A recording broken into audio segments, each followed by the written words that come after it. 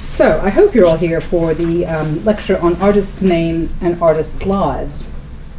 Now, when you go to a library or visit a museum, watch a documentary on television or on your computer, or track down an image on the internet, I bet you probably usually pay little or no attention to the fact that all these activities are usually organized under the names of individual artists.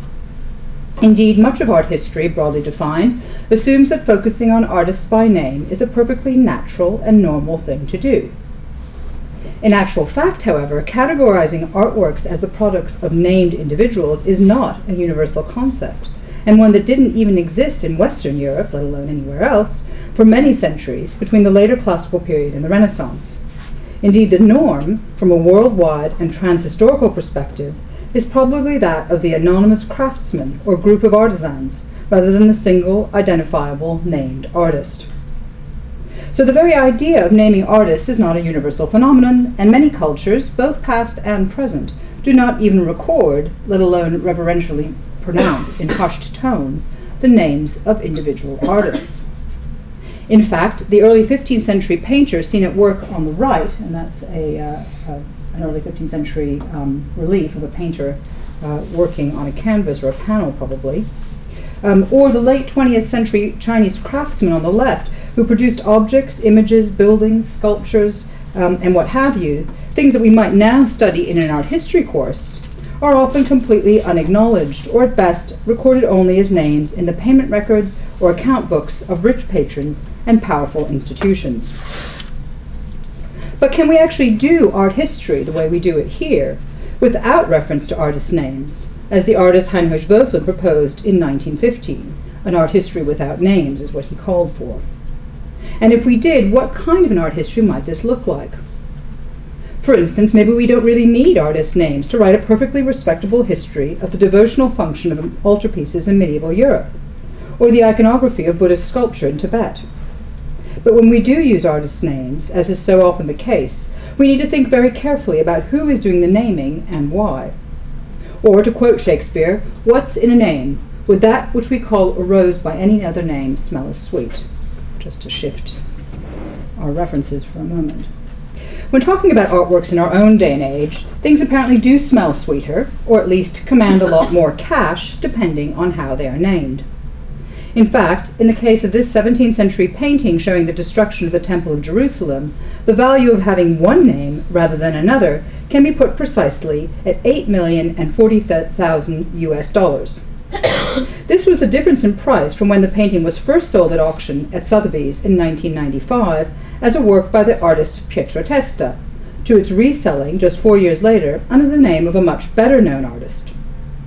Initially, the heirs of the painting's owner, a man who had made his fortune in the ham business, were told that the painting, under Testa's name, should be valued at only $17,000. Keen bidding in the sale room on the day of the 1995 auction brought the price up to $260,000. But once it had been officially reattributed a few years later to the famous Baroque painter Nicolas Poussin by the art historians Sir Denis Maughan and the Louvre curator Pierre Rosenberg, it was resold for $8.3 million. It is not, however, only Poussin's name that is of interest in this little tale, since the words Sir, as in Sir Denis Maughan, and Louvre curator, as in Louvre curator Pierre Rosenberg, in front of the names of the two art experts who reattributed and effectively renamed this painting, are also significant.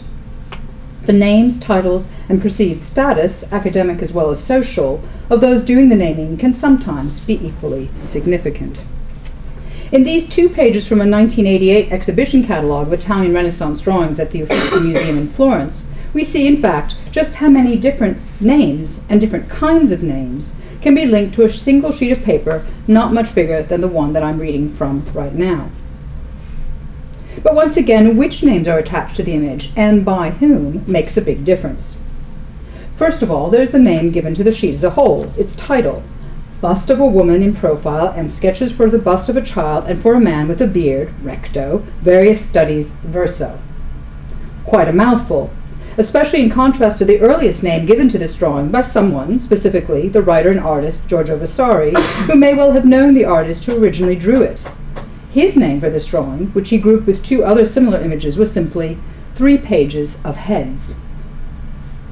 But there are lots of other names to be seen in the text, and I know you probably can't read them, but for example, lots and lots of names here, and then various ones scattered here into the text, including the names of places where the drawing has been exhibited in the 20th century, those of the impressive number of art historians dating back as far as 1862 who have discussed the image in print, and in the main body of the catalogue entry, which actually continues onto a second page from what you see here, the names of collectors and scholars who have owned or assessed the drawing since the 16th century, including Renaissance figures such as Grand Duke Francesco de' Medici and Vasari, as well as major 19th and 20th century art historians such as Giovanni Morelli, Heinrich Wölfflin, Johannes Wilde, and Charles de Tolnay.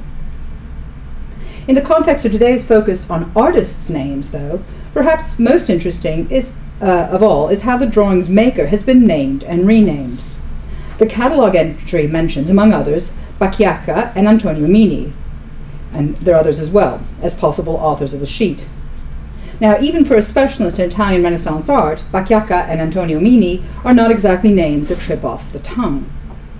But I suspect that what such a drawing might fetch at auction, or indeed the amount of time and attention a visitor would give to the sheet when displayed in an exhibition, would be measurably increased by the presence of yet another name at the head of the wall label or the catalogue entry, that of Michelangelo Buonarroti. However, the very fact that it could be given Michelangelo's name in this exhibition and catalogue, rather than Bacchiacca or Antonio Mini, or indeed simply labeled an anonymous copy of a lost Michelangelo original, as some earlier scholars had in fact suggested, was very much a function of the academic status and institutional positions held by the curators of the exhibition, one the director of the Uffizi Museum itself, the other professor of art history at the University of Michigan. Curators who in turn were themselves named on the front cover of the catalogue. However, for better or worse, artists' names are a fact of life in much art historical scholarship. But this just makes it all the more important to understand the origins and implications of the very concept of the artist itself. In fact, our present-day view of artists has been very much shaped by 19th century attitudes, for it was in this period that the emphasis decisively shifted from an artist's ars, that is, his or her skill or art in the sense of ability, to his or her individual creativity. In other words, there was a clear shift from valuing the art object as carefully crafted object to valuing most highly an artist's concept or idea, and inevitably the related personal, biographical, and even psychological traits that were believed to have shaped this idea. So true artists, and I'm showing you here actually, I'll explain in a minute, but it's a kind of 19th century romantic poet who's kind of literally dead in a garret, which is kind of the romantic idea of the artist and the kind of creative genius. So true artists were now most often prized for their imagination, inventiveness, spontaneity, and creative self-expression, even if, or perhaps especially if, these traits led to artists living unconventional lives, often touched by a kind of creative madness or genius that led them to being inevitably misunderstood, ignored, and maltreated by most of their comparatively dull, unimaginative, conventional, and bourgeois contemporaries. This is, in short, the starving artist in a garret model of being an artist, a stereotype perfectly embodied in this mid-19th century painting depicting the death of the romantic poet Thomas Chatterton, who committed suicide in 1770, aged only 18, penniless, misunderstood, and literally living in a garret, if Henry Wallace's painting is to be believed. Vincent van Gogh, whose self-portrait you see here, likewise conforms to this stereotype, having apparently sold almost not a single painting during his lifetime to his rather baffled and implicitly narrow-minded bourgeois contemporaries, as well as being mentally unstable, to the point of cutting off his own ear in a fit of madness in 1889, and in an echo of Chatterton's death, also committing suicide a year later. I mean, I think you've probably all heard this kind of story. Not that it's not true, but it becomes a kind of almost a cliche of a certain kind of view of the artist.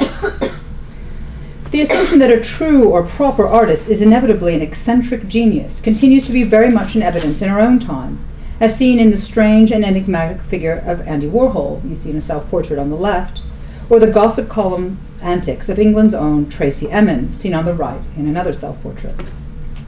However, some aspects of this notion of the artist, and implicitly of the nature of artistic genius, can be dated back much earlier than the 19th century. Indeed, it was in the 15th and especially the 16th century that one begins to see the emergence of what has been called the super artist as genius. In the case of a very small, and we must remember that this is an exception even in this period, or certainly in this period, but this very small number of so-called super artists such as Dürer, Leonardo, or Michelangelo, some of the characteristics associated with the 19th century artist's genius can already be seen. So, for example, Michelangelo's temper and brooding, melancholic fits which led to his nose being broken in a youthful fight with a fellow artist, his astonishing creativity and artistic innovation, even his eccentric personal habits, such as wearing his leather boots for so long that they literally had to be cut off of his festering skin. All these kind of stories feature in contemporary biographies and depictions, such as, for example, in brooding portraits, like the one on the left, where you can also see his broken nose, which is kind of one of his signature features of his image, or the possible portrait in the famous painting, which you may know, Raphael's School of Athens, where this is sometimes said to be a portrait of Michelangelo. Again, he's brooding, he's in the classic pose of the melancholic with his sort of head resting on his hand. He's got possibly that broken nose, and potentially even those festering boots that kind of, again, are one of those stories. I'm wearing boots today, I'm wondering. No, they're not festering yet. But these kind of images of the kind of brooding, eccentric artist. Likewise, both Michelangelo and the Northern Renaissance's most famous super artist, Albrecht Dürer, happily encouraged a view of their creative powers as being divine and godlike. Michelangelo was even known in his own lifetime as Il Divino, or the Divine One, and repeatedly reminded his contemporaries through his poems and through images, like his very famous creation of Adam, that he, as a godlike artist, was able to give life itself to the figures he portrayed. Vasari, when writing about Michelangelo's iconic statue of David, even explicitly stated that the artist's transformation of an old, botched piece of marble into an incredibly expressive figure was the, quote, revival of a dead thing and a veritable miracle. So again, it's a repeated theme of Michelangelo and other artists of this particular sort of group of these super artists sort of being able to give life to their material. In the case of Dürer, the point was made perhaps even more explicitly in his famous self-portrait of 1500 on the left, which in its physiognomy and full frontal pose was clearly meant to echo well-known iconic images of Christ, such as the one seen in the print, also by Dürer, on the right, in which Christ's face is likewise shown frontally and wearing the crown of thorns on a fluttering cloth, known as the vera icon, or true image, helpfully held aloft here by two angels. Dürer's prints and paintings also highlight another aspect of the status of artists and artists' names in the Renaissance. Whereas in past centuries, artists' names had generally not been recorded for posterity and had almost never appeared on the individual works they had produced, by the 16th century artists, especially super artists like Dürer, seeking to distinguish themselves from their artisan or craftsman brethren, began to sign their paintings, sculptures, prints, and sometimes even drawings. Significantly, Dürer's famous A.D. Albrecht Dürer monogram appears both in his self-portrait and in the print on the right. I hope you can see the little A.D. here, and here it is again. In the latter case, on the print, in fact, directly beneath the face of Christ himself, thereby implying yet another link between artistic and divine creation. Similarly, in this well-known engraving by Dürer, Adam, the first human made by God, holds in his hand a sign very clearly stating, quote, made, facebit in Latin, made by Albrecht Dürer of Nuremberg. But whether it was the print or Adam himself that had been made by the implicitly godlike artist is left somewhat ambiguous, and perhaps intentionally so. Absolutely unambiguous is the role played by Dürer's name, or rather his monogram, in one of the first ever instances of artistic copyright violation. In this case, the Italian Renaissance artist Marcantonio Raimondi, who was a sort of pupil and a student of Raphael's, Raimondi copied, or perhaps we should say forged, some of Dürer's prints, including the woodcut you see here, with the A.D. monogram visible under the seated figure of Christ as the Man of Sorrows. And I hope you can just see here it's carved into this print by Dürer. The legal scuffle that ensued resulted in a decision allowing Marcantonio's copies to continue being printed, but only if they appeared without the A.D. monogram. And I think you can see here that this is the kind of approved, after the sort of legal fight because of course it isn't copyright law in the way we know it at this point. It's just sort of beginning to be developed. In any case, you can almost see where he's kind of scratched out the AD here. So you can continue printing the image, but you can't kind of brand it with the AD. That becomes, that's not allowed. So it was the presence or absence of the artist's name that seems to have been the key point of contention. For a Renaissance super artist like Dürer, his monogram was like McDonald's Golden Arches or Chanel's Double C today, an unambiguous guarantee of artistic quality through what we might call name branding. It was also precisely to eliminate any ambiguity about authorship that Michelangelo decided belatedly to sign his name on one of his most important early sculptures, the famous marble Pietà in the Vatican. Vasari, in his Life of Michelangelo, describes the young artist's anger upon hearing a loudmouth Lombard claim that the work had been made by our Gobbo of Milan. No idea who that's supposed to be, but it clearly wasn't Michelangelo. So, later that night, at least according to Vasari, Michelangelo rapidly chiseled his name on the sash across the Virgin's chest, thereby giving very prominently and very permanently proof of his authorship, and that it could never again be denied. The very idea of signing one's name is a reflection of a new understanding of the status of the artist, a concept that began to be articulated in the 15th century by the sculptor and writer Lorenzo Ghiberti, and was fully expounded in perhaps the most influential history of art, or at least Western art, ever written, Vasari's Lives of the Painters, Sculptors, and Architects, first published in 1550 and again in a revised edition in 1568. I say the most influential because so many of the approaches first codified in Vasari's Lives have been and still continue to be the basis for how much art history is written. For instance, it is only very recently that scholars have seriously begun to question the notion of artistic progress, of art apparently progressing teleologically towards some sort of unstated but implicit goal, first of naturalism, and then, especially after the emergence of photography, of formal and iconographic innovation for its own sake. Although Ghiberti had already begun to develop his own preliminary model of artistic progress in the mid-15th century, it was Vasari's slightly later grand narrative of art's history that became a key source of inspiration for the following 5 centuries of writing about art as something progressive and defined through a succession of increasingly innovative and inventive named artists. I'm showing you here 2 frontispieces, or 2 illustrated pages from the second edition of Vasari's Lives, the 1568 edition. But Vasari's model is a complex one, which raises as many questions as it answers. First of all, by reading the prefaces to each of the 3 sections of his Lives of the Artists, one realizes that the visual arts can go down as well as up in terms of their quality, style, and innovation.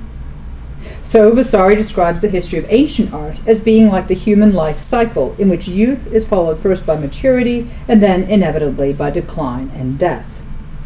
Or, in Vasari's own words, the arts, like human beings themselves, are born, grow up, become old, and die. A similar trajectory is applied to the art of his own epoch, broadly defined, which begins with what he calls the artists of the first period, such as Giotto, whose portrait you see on the left in the 1568 edition of his Lives. As Vasari says, this first wave of artists, quote, fell a long way short of perfection, but all the same they did mark a new beginning. That is, a new beginning after what he felt had been centuries of post-classical decadence and decay.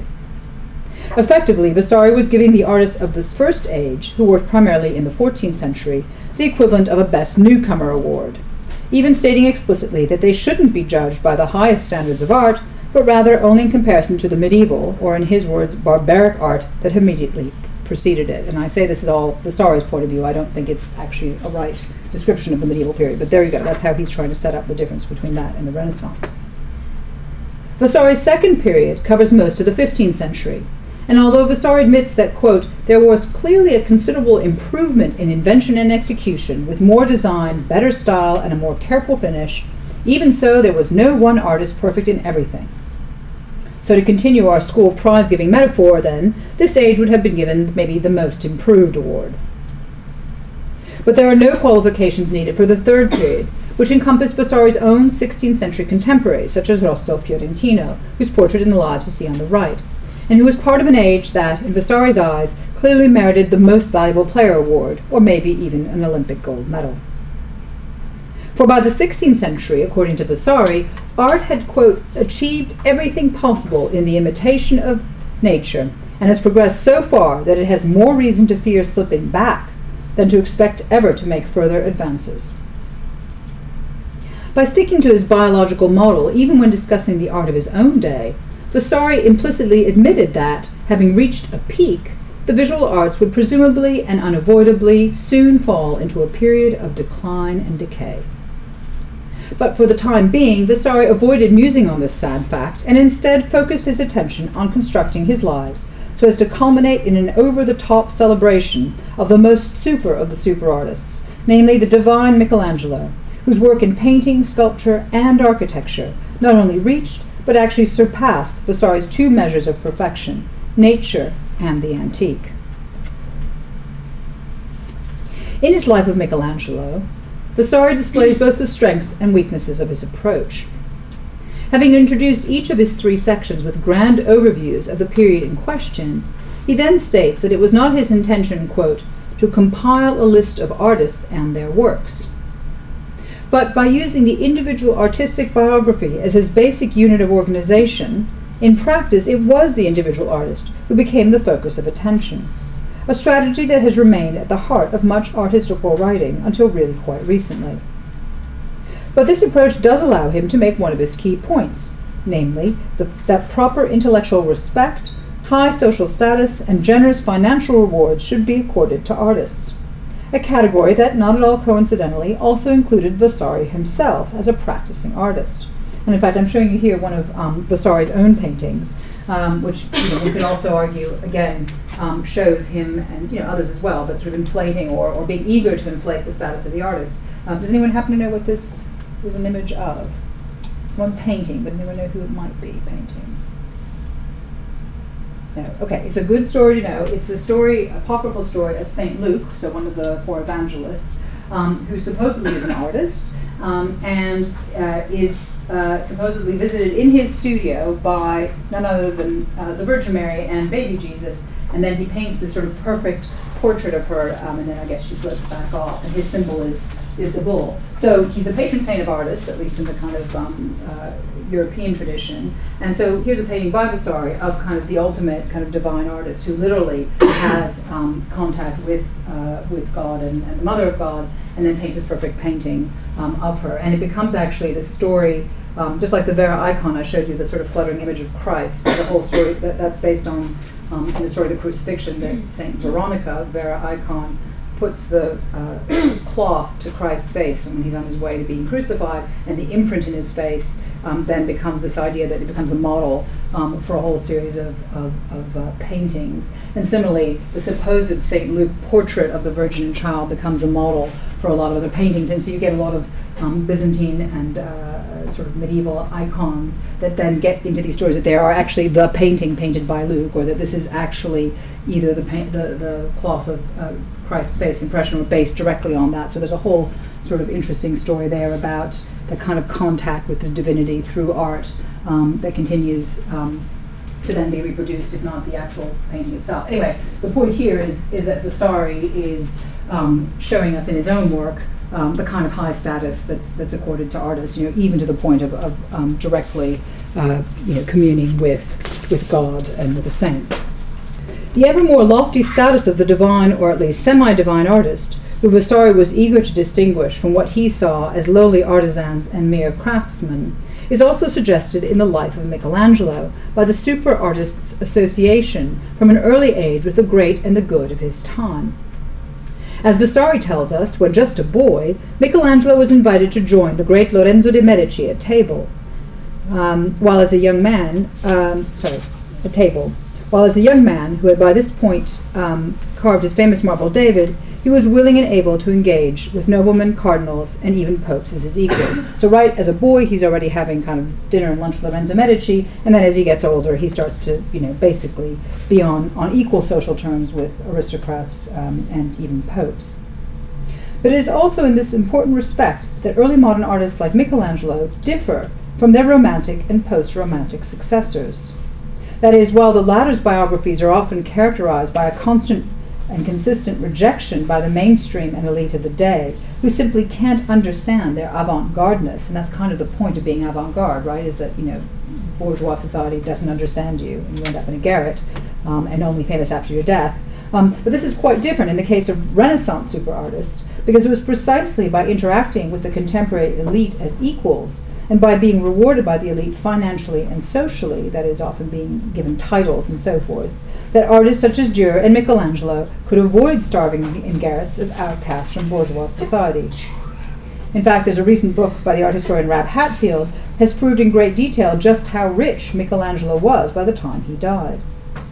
The early modern artists could, however, adopt many of the same moody eccentricities, though perhaps not the stigma of social exclusion, associated with the stereotypical romantic, modern, and to some extent postmodern artists. And I think it might be interesting to think about how contemporary kind of superstar artists, I'm thinking of people like, Tracy Emin or Damien Hirst, or sort of the big names, are in some ways maybe closer to the Renaissance model of, hobnobbing with the rich and famous, getting very wealthy and all that, and that kind of the romantic artist idea is maybe something that's had its day, or, that certainly is maybe being played with by more recent artists who in some ways have the kind of eccentricities and innovativeness, conceptual innovativeness associated with the Renaissance artist and the romantic artist, but perhaps socially and financially closer to the Renaissance than to the romantic and modernist artists. In any case, something to think about.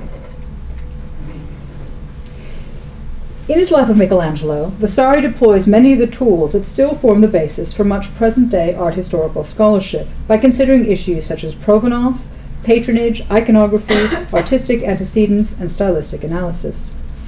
So, for instance, he tells us how fragments of one of Michelangelo's cartoons ended up in the collection of a Mantuan nobleman, while the artist's often stormy interaction with his elite patrons is a topic returned to again and again throughout the life. Similarly, Vasari describes Michelangelo copying the works of two of the heroes of the first and second sections of his book, namely Giotto and Masaccio.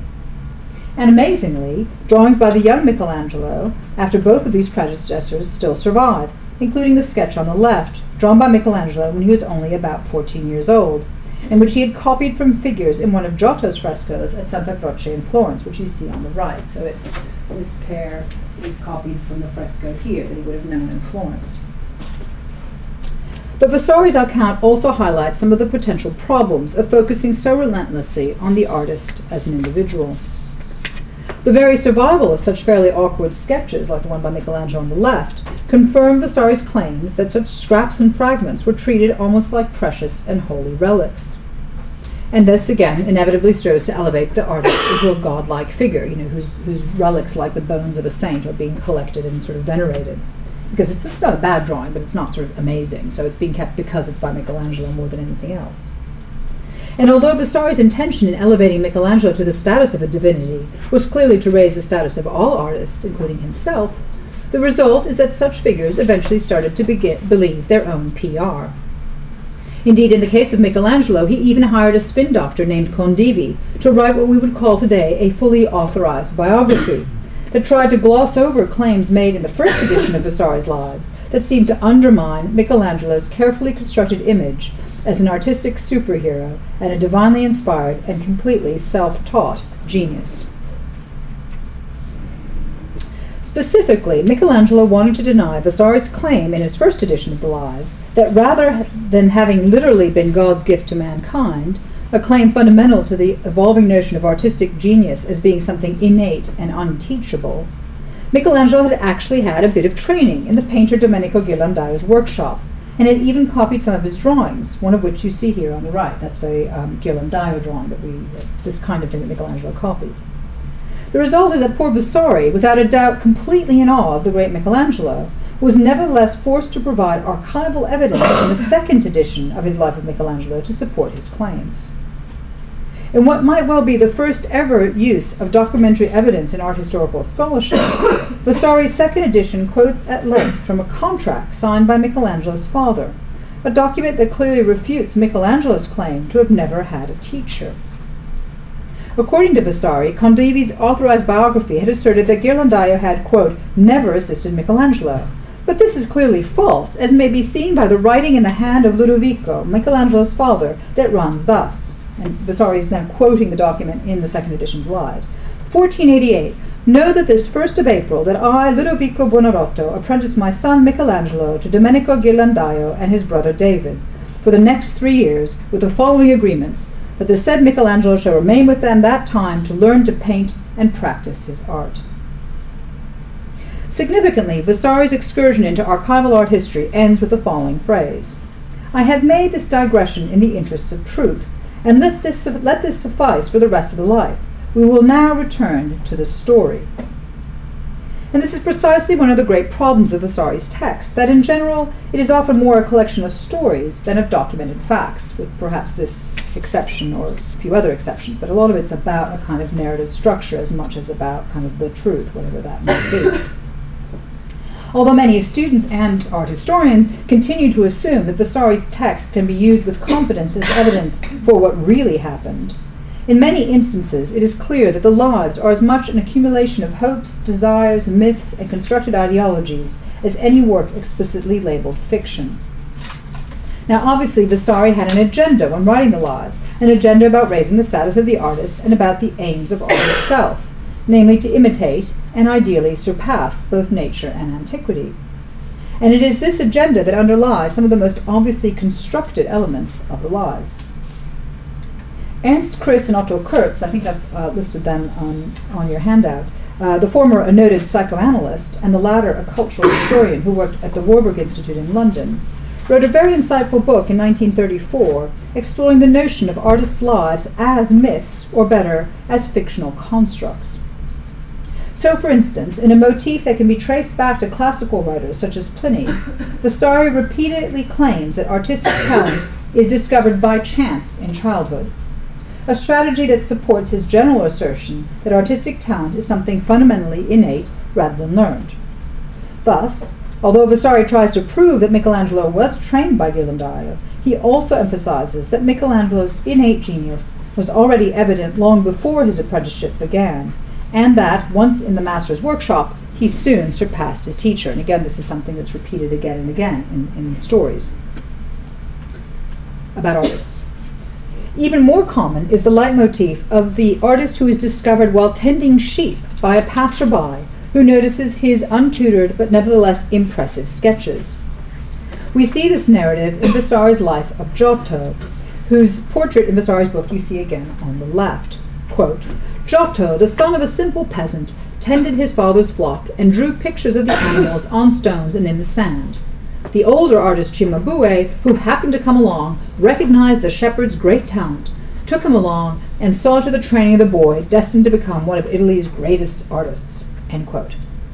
And I'm showing you a kind of random sheep picture because I haven't got other sheep pictures. Not certainly the one that was being drawn on stones and in the sand by Giotto. Now, I think we could just about believe the story of one artistically gifted shepherd boy. But, in a later section of the Lives, Vasari tells the story, and again I use the word story advisedly, of the Sienese painter Beccafumi, who is once again described as the son of a peasant, discovered this time by a Sienese nobleman while making drawings in the sand of the sheep he was tending. And Vasari gives nearly identical accounts about the early life and discovery of artistic talent in the cases of Andrea Sansovino and Andrea del Castagno as well. And I'm sorry, but 4 sketching shepherd boys is just a bit too much of a coincidence, in my view. But I don't think it's a case of Vasari being lazy. Rather, he uses such reoccurring motifs to support his agenda about the innate nature of artistic talent and genius. And incidentally, after Vasari's life, by other writers, the very same motif appears again in much later biographies of the Spanish Baroque painter Zurbarán, whose painting The Lamb, in fact, is the one I show you on the right, and the early 19th century artist Goya, which both focus on the chance discovery of their artistic talent while sketching animals as young shepherd boys. Chris and Kurtz, who argued that such tales had an underlying psychological basis, even cite the story of a Japanese painter named Murayama Okyo, whose talent was discovered when a passing samurai saw a paper sack Okyo had painted stuck up on a tree. Though whether he'd painted a sheep on it or not, we aren't told. In a somewhat more subtle way, Vasari also allows certain motifs to echo from one super artist's biography to the next.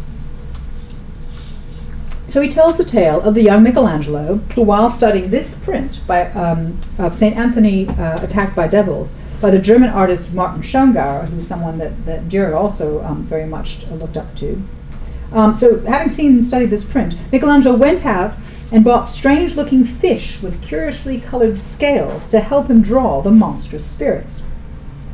In a kind of similar echo in the life of Leonardo, Vasari claims that, again as a young boy, the artist painted a horrible and terrible monster after gathering lizards, newts, maggots, snakes, butterflies, locusts, bats, and other such animals. So he sort of again makes a kind of fantasy of kind of monster using kind of natural fauna. So according to Vasari, both artists used local fauna to produce monstrous images as boys. And in Leonardo's case, Vasari even provides a pungent additional detail by telling us that Leonardo became so engrossed in drawing from his creepy-crawly models that he didn't even notice the disgusting stench that developed as their carcasses started to rot.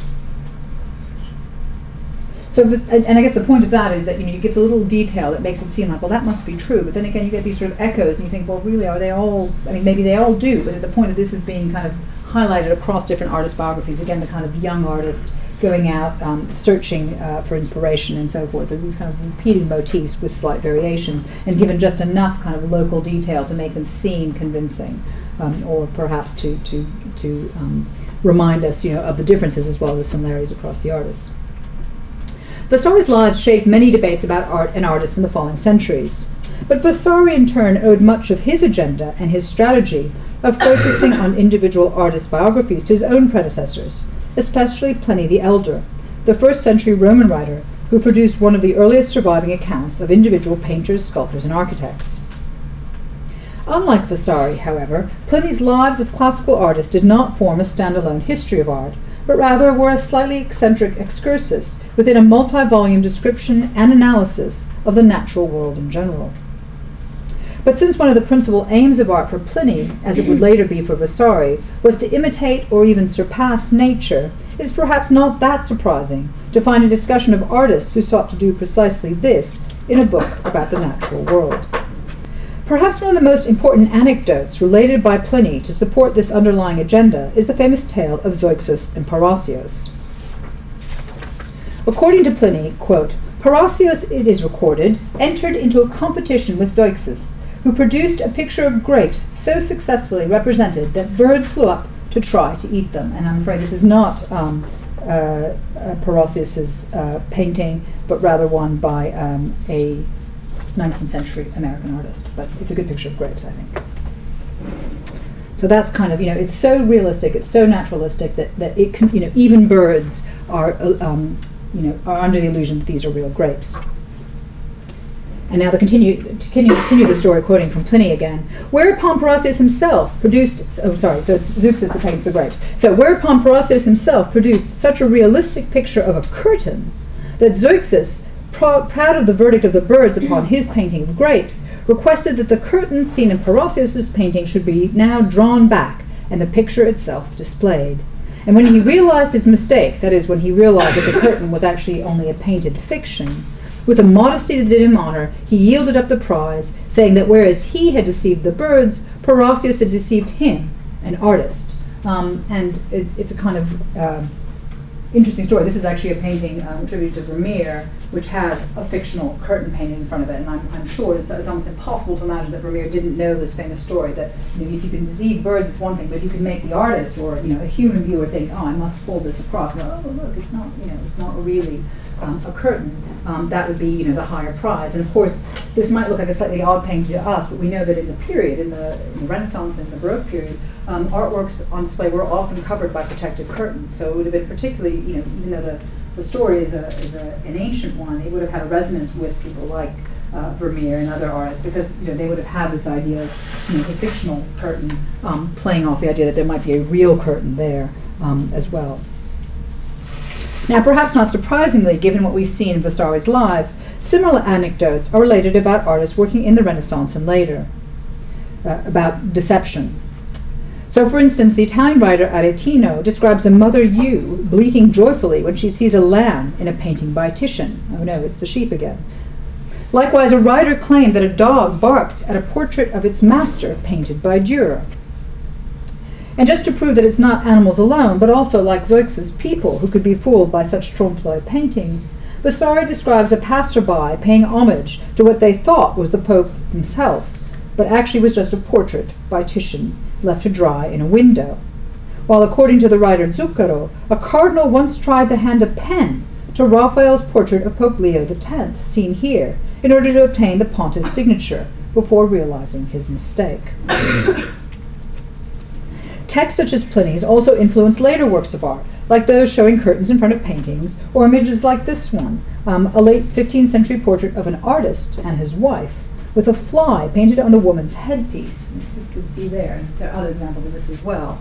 But the fly painted on the headpiece, which is presumably meant to trick the viewer into trying to swat it away, before realizing that he or she has been fooled by the artist. And I think the fact that it's a portrait of an artist who's playing with this idea that, my art is so good that I can fool you into thinking that it's a real fly here, is obviously part of the game. And I think, again, probably quite subconsciously thinking about stories like those from Pliny.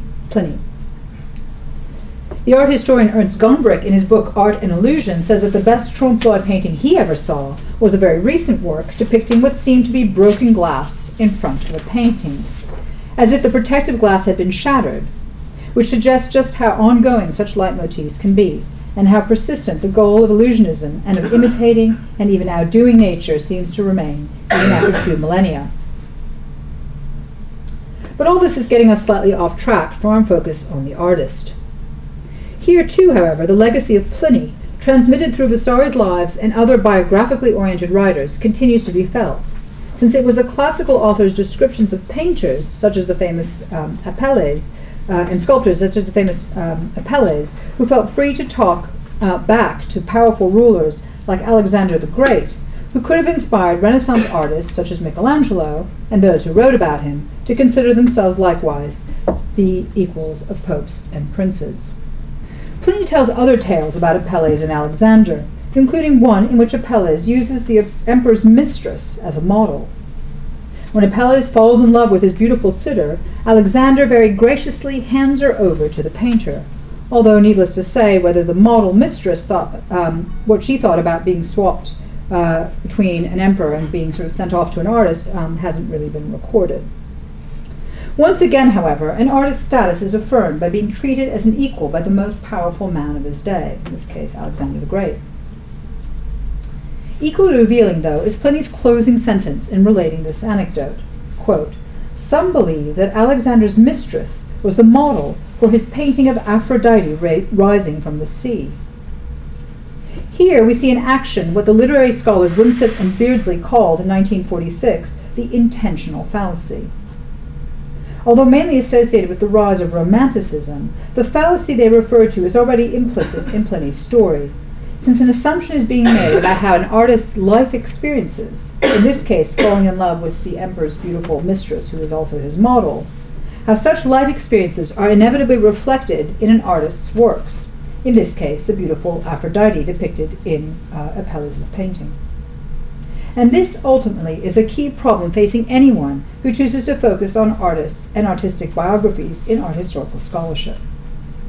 The phenomenon was well alive in the case of the 19th and 20th century writings on Raphael, for example, whose every unknown female portrait, including the one you see on the right, has, it seems, been at one time or another said to depict his mistress. Vasari's enigmatic references to a beloved mistress also inspired the early 19th century painter Ingres to paint the charmingly ahistorical portrait of Raphael on the left, with his alleged mistress perched prettily on his knee, looking at a canvas of the so-called Fornarina, or baker's daughter, on the right, a painting that was at the time believed to depict Raphael's mysterious lover. So I don't know if you caught all that. So here we have one of the many unknown images of a woman that have repeatedly been associated with, by Raphael, associated with this kind of famous sort of the baker's daughter that Vasari mentions as being his beloved mistress. No reason to think that that's who she is necessarily.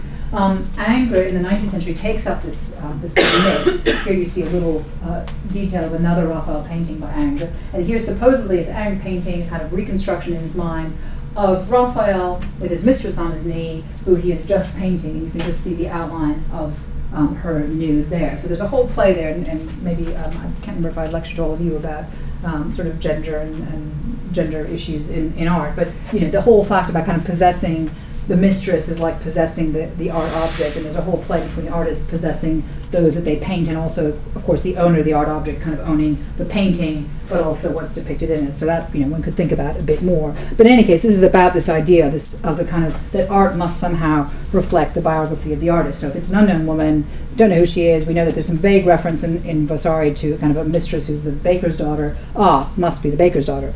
Now, having been rather skeptical about this, there is a kind of counterpoint to be made. Because in this particular case, by Raphael, maybe it's a little bit less fanciful than in most cases, because he does sign the painting on a band wrapped tightly around the sitter's bare arm, thereby laying claim not only to the authority, to the authorship of the painting, but also a kind of ownership of the female model herself as well. So maybe it is his model, or maybe it's just about a general idea that the artist possesses, kind of any model, at least artistically, if not literally. But like the stories of sketching shepherd boys, such links are rather too frequent for comfort, since artists almost inevitably seem to be sleeping with all of their unidentified female sitters, something that, strangely enough, is almost never suggested in the case of their unidentified male sitters, but we won't go there in too great detail. But the point is that biographical models of art history inevitably encourage this type of identification between artists and their art, between artists' lives and biographies, and how their works should be interpreted. And it was precisely this that Wimstadt and Beardsley saw as a fallacy, namely trying to read a work of art, whether it be a poem or a painting, and they're coming at this actually as literary scholars, as though these kind of artistic productions were really only, or even mainly, the product of an artist's biography, or more abstractly, his or her intentions or individual psychology. This critique of traditional biographically based and artist-centered modes of interpretation was further developed in the later 1960s by the French theorists Roland Barthes and Michel Foucault. In Foucault's influential essay entitled "What is an Author?", he quoted the playwright Samuel Beckett, who asked, "What matter who's speaking?" Someone said, "What matter who's speaking?" I think that's the famous closing lines in it of Waiting for Godot. Some of you must have studied that at some point. Anyway, the point is, who cares who's saying, who's the author? According to both Foucault and Barthes, it apparently really doesn't matter who's speaking, since they claimed that not only are an artist's or author's intentions unrecoverable, how do we know what Raphael did or didn't really feel or mean when he was painting this painting, but also that they are actually completely irrelevant.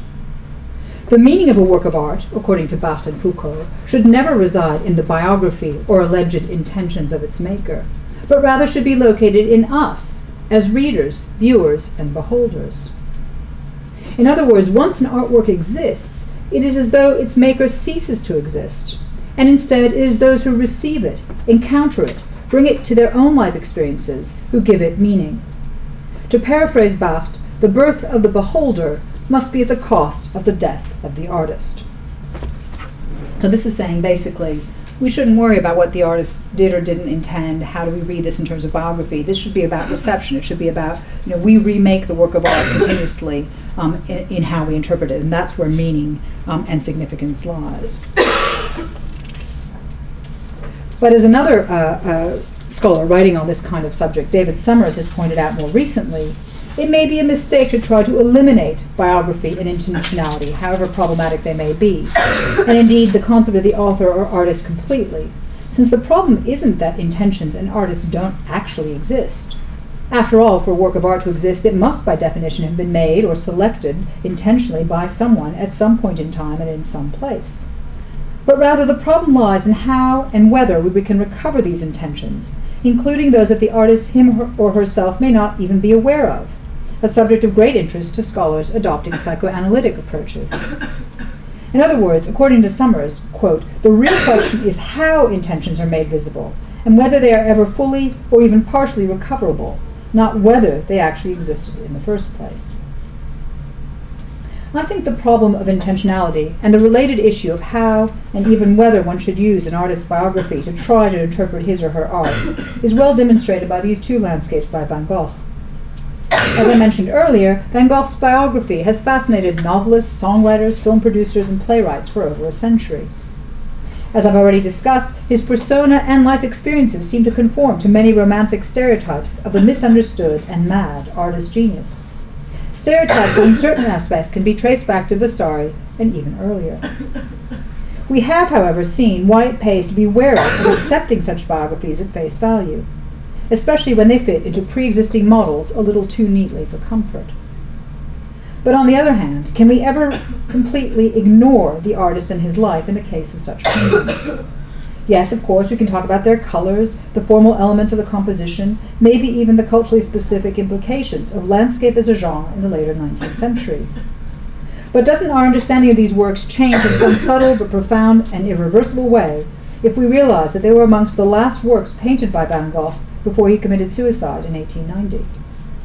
And if this is the case, but the recovery of artistic intentionality remains problematic, what can we, as art historians, do? In other words, if we can never fully or even partially see the paintings through Van Gogh's own eyes, does that mean we should give up even trying to do so? Thank you.